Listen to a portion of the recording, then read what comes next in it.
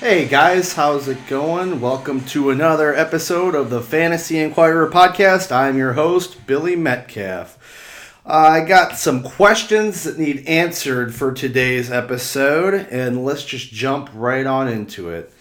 First question I have is, where do you stand on two receivers on the same team in your fantasy lineup? I have Sutton and Sanders this week. I generally don't like it. Too much can go wrong. Let's look at the game the other night for upfront purposes. I'm recording this Friday night, so the Seattle-Los Angeles Rams game already happened. But like a lot of people, I had a lot of players in that game the other night, and everybody did great. But let's say you started Lockett and Metcalf, which did really good. I think they both had a touchdown, but low yards. But Wilson did good, but then he had a touchdown to David Moore out of nowhere. So what if that happens? Let's say you're starting Sutton and Sanders, and Sanders gets a lot of volume again, but Sutton doesn't have that touchdown. Let's say it goes to Noah Fant or some other receiver on the or some other pass catcher on Denver. So I don't genuinely recommend it, but I mean, if you're in a pinch, you really shouldn't be. Because I think it's just the Dolphins and some other stinky team on bye this week. But if you're in a pinch for injuries or something, that's not a bad strategy with those two players. But I don't go out of my way to build a stack, quote unquote, like in DraftKings or FanDuel for my season-long team. So I probably wouldn't recommend that. I mean, if you're in a pinch, yeah, go ahead and give it a try. Next question. Is Tyreek Cohen droppable? No, not in a PPR league, not at all. And let's remember, Mitchell Trubisky is injured this week, and with Chase Daniels in, he scored last week and was targeted. And let's not forget, Cohen had his biggest game of the year last year with Chase Daniels, catching 12 balls for 156 yards. So this week they're playing across the pond at Wembley or whatever. And they're playing the Raiders, which is another bad sign, because who knows, they could get up way early on Khalil Mack fumbles, strip sacks, and defensive touchdowns and just pound the ball with Montgomery. But, if that game script goes bad, it could go bad for Cohen. But I like Cohen a lot when Chase Daniels is under center for the Bears, more than Trubisky even. I just think he locks into him and he runs more routes. It's been proven. So, next question. I saw your Twitter support group thread for Calvin Ridley, and I feel your pain. What do we do about him? He's referring to a couple weeks ago. I said, someone point me to the Calvin Ridley support group, and it carried on to last week, which he did salvage, I think, 3 catches for 30 yards, about 6 PPR fantasy points. Listen, we don't do anything with him. We keep starting him. You got to keep starting him. The first 2 weeks, he had 16 points and 22 points, and he was rolling. And then last week, he had that stinker with 2, and then 2 weeks ago, he had that stinker with 2 points, and last week he had 4 points or 6 points. So he's gonna come through. You just have to be patient. Hooper is getting a lot more targets than a lot of people thought. Well, I drafted him all over. I thought he'd get a lot of targets, but I didn't think he'd be, superseding Ridley. Mohamed Sanu is getting a lot more targets also. He's had 2 good games the last 2 weeks, coincidentally, when Ridley's had bad games. You just have to keep starting him. Julio, Sanu, those guys are older. If an injury happens, I mean, I'll start him with a lot of confidence to those guys. But other than that, you just have to start him, especially this week versus Houston. All signs point to that game being kind of an offensive juggernaut. So roll him out this week. Next question. How are you handling the San Francisco 49ers backfield?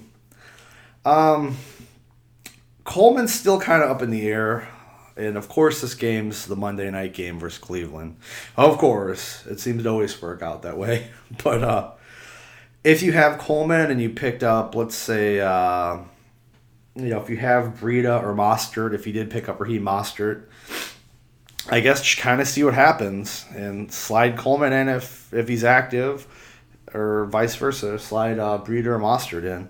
I like Breida either way, but Breida's, I got him on a lot of places. He hasn't scored yet, but he is piling up the yards, and I saw he's up there in most 10 plus yard runs for the year, and that category is in the top 3. You just got to see how healthy he is. I know the timetable was always probably like a month for Coleman.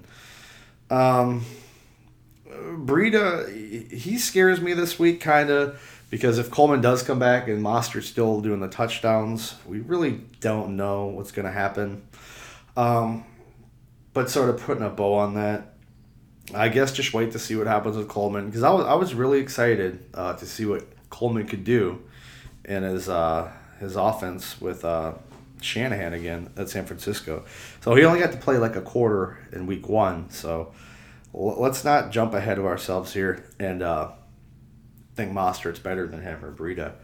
So if he's active, start him. If not, start Mostert or Breida. You're starting Breida regardless.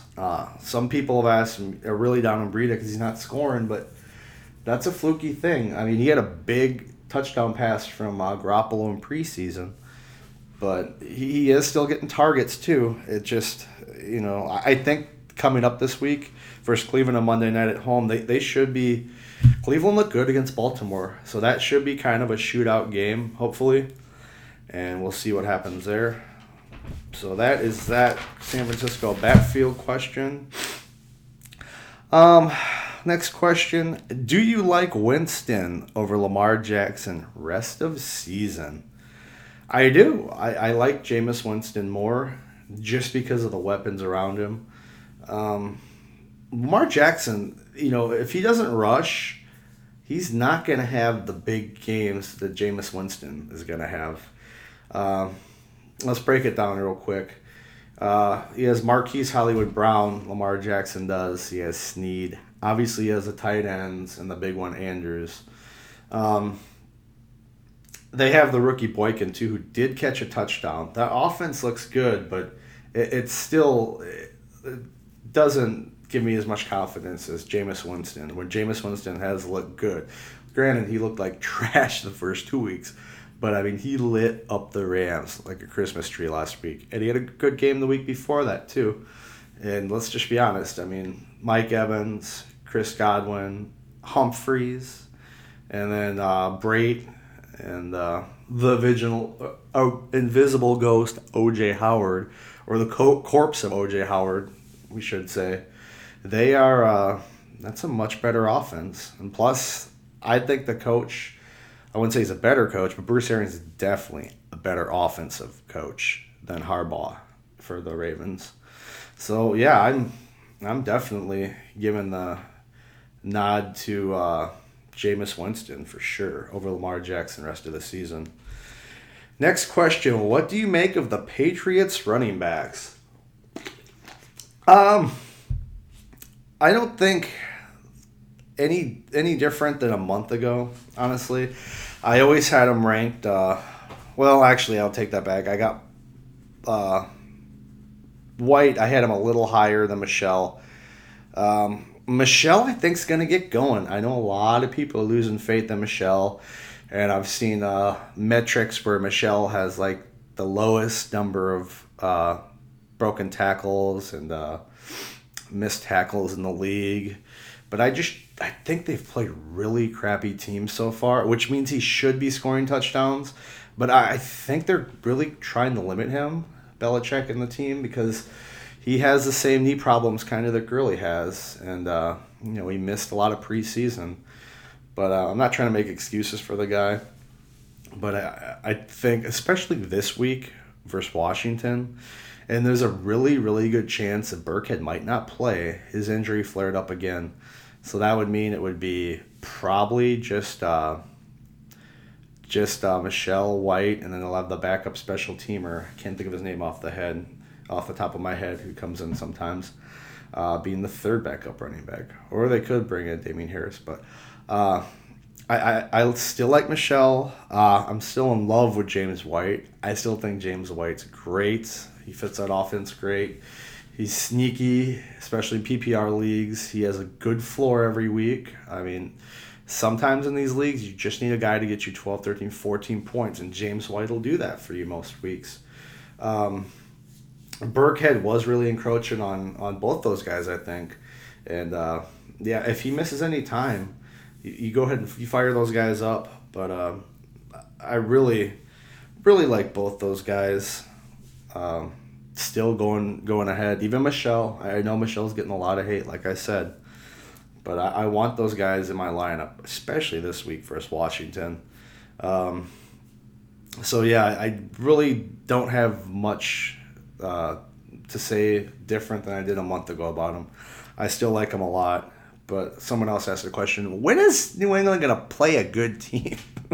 I think they played the Dolphins, the Steelers, who they trounced, which was a good team, I guess. And then they played the Bills, and then now they play Washington with the rookie quarterback. It's like, come on now. So that's how I feel about that. And let's just go into the rest of the team, too. I mean, Josh Gordon, yeah, you feel good about him. I really feel good about Edelman, even though he was kind of banged up. It looks like he's back. And then Dorsett at receiver, feel great about him. Remember, Ben Watson is back this week, so we'll see how he does with Brady. You can just see it now. He'll come out and Brady will throw like 5 straight passes to him or something, and everybody will be like, oh my God, I should have stashed Ben Watson. So, hat tip, if you don't have Ben Watson stashed, go get him right now and stash him. Stranger things have happened, especially in New England. Remember when they signed the guy with the blonde mustache earlier this year? So, you never know up there. Next question. Is the DJ Moore big breakout party on hold without Cam? Yeah, I think it is, and I don't like saying it because I was a big DJ Moore guy, like a lot of people. He was targeted the first 2 games when Cam was in, 10 and 14 times. That's a lot of targets. I mean, that was on pace to, be the top 10 in receivers easily. And then since Kyle Allen took over, he's at a game of 2 targets, which he did score a long touchdown on, and 5 targets. So when we look at that, he's just not getting the volume anymore that he had with Cam. So yeah, I think the big breakout party's on hold with that. I think that Allen, he'll spread it around more. Javarius Wright's getting involved. He's still got Samuel there. And his binky, his baby, he loves Greg Olsen. I mean, it's like the Greg Olsen reemergence party here. So, yeah, it sucks. I guess we got to hope he breaks a big play to score a touchdown or something. Because he's just not getting it done right now. I mean, he's not terrible. You have to roll him out every week. But I don't think that next step is going to happen. That's what I really mean. That we thought we would. I know a lot of people took him over, Cooper Kupp and that range of, 5th or 6th round receivers we had this year. That's a real funny range of receivers, though. Let's just talk about that for 1 second. About that receiver range that, like the 5th through 7th round was really wild. I actually got a board up here that I did in, it's actually July. But it was kind of the same through like the 4th through the 6th round, like DJ Moore, Robert Woods, Ridley, Kupp, Boyd, Mike Williams, Allen. I mean, boy, or Allen Robinson. There's a lot of receivers there that are great. A lot of us slept on Kupp just because of the injury. I know I started picking him towards the end of the year because I heard from our good buddy Crack Rock, a.k.a. Greg Cancer, that Cooper Kupp is ready to go. And he had the same ACL surgery and stuff. So hat tip to him for helping me get him because I was fading him. But yeah, that whole tier there of receivers. I mean, yeah, Godwin, he started moving up. Lockett. Yeah, there's a lot of receivers like that potentially. DJ Moore, Mike Williams, Calvin Ridley, Boyd. They're just not getting it done right now compared to some of those other guys. Let's move on to the next question here. I got David Njoku and Jared Cook and was happy at the time of my draft. Now I'm completely screwed a month later. What do I do? You curl up in the fetal position and cry a little because that's a tough town. That is I'm kidding. That is another tier right there of those tight ends. I'm sorry, that went basically top 10 in the drafts this year. That you just wish you could take it back right now, because those guys were. I mean, especially Njoku. I mean, gosh. His injury was a terrible throw by Baker Mayfield. He jumps up in the air, gets upended, falls on his head, gets a concussion, and breaks his wrist. That was just a terrible injury for him. And then, I mean, Jared Cook, there was some red flags early on that party ain't going to happen. I mean, the only tight end worth a damn besides Jimmy Graham there was a little bit of Colby Fleener. But, that whole tier there, I mean, gosh, O.J. Howard, Njoku, Jared Cook. I mean, if you just would have waited a little bit. I got a couple of those guys too. I got some O.J. Howard. But, I was big into waiting on Hooper. He could have gotten, just a few picks later. Mark Andrews. That's just a bad tier there. O.J. Howard, Jared Cook, Njoku, even Vance McDonald. I mean, he's banged up now. He's going to miss again this week, I saw. So that's just... Oh, and Hunter Henry. So basically, I'm looking at a draft board I did at the very end of my main event team. Yeah, it was Kelsey, Ertz, Kittle, and then Howard, and then someone got lucky and took Evan Ingram. And then the next tight ends off the board were Njoku, Hunter Henry, Vance McDonald, and Jared Cook. And then right after that, it was Austin Hooper and Mark Andrews. I didn't mean to make you feel bad or anything, but it's just kind of funny how that fell. I mean, gosh. And then the big theory in fantasy land for a lot of analysis was, if you don't get those top 10 tight ends, well, yeah, you see what happened. You went for those top tight ends, and 7 of them, half of them are hurt, and half of them have hurt quarterbacks or just don't do anything. So, your best bet was to wait on Hooper, Andrews, Waller, Olsen. I mean, that was probably... I had those guys, I think, out of the top 10 in even my rankings, except for Hooper. But, like I said, I don't mean to dance in your grave or anything. But depending on your league, there is tight ends available. Dawson Knox, he's looked really good with Josh Allen. We just got to see if his concussion is going to keep him out. But he's the go-to man in Buffalo, and they like to use a tight end. I know that this is in case emergency break glass. The tight end Sprinkle for Washington, he is probably available this week, and I just saw that Vernon Davis is ruled out, and Jordan Reed's still doing what he's doing out. There's guys. I mean, maybe somebody dropped Jimmy Graham. Maybe you could take a flyer on Kyle Rudolph if he got dropped to see if somebody, if he'll do anything. It's just, it's tough right now. If you did good and you drafted those 2 guys, it's a really tough spot to be in. So you'll just have to hope you can get one of those tight ends. Maybe somebody dropped Gesicki, maybe even Goddard. I'm big on Goddard still. I heard rumors for a while that Ramsey might get traded for Ertz, but we think it was fake news, because that would be great for Goddard, obviously. But, I didn't think Jacksonville would want a 29-year-old tight end and trade away their 23-year-old Pro Bowl cornerback. But that's all we got right now here for questions answered. You guys have a good week, and good luck.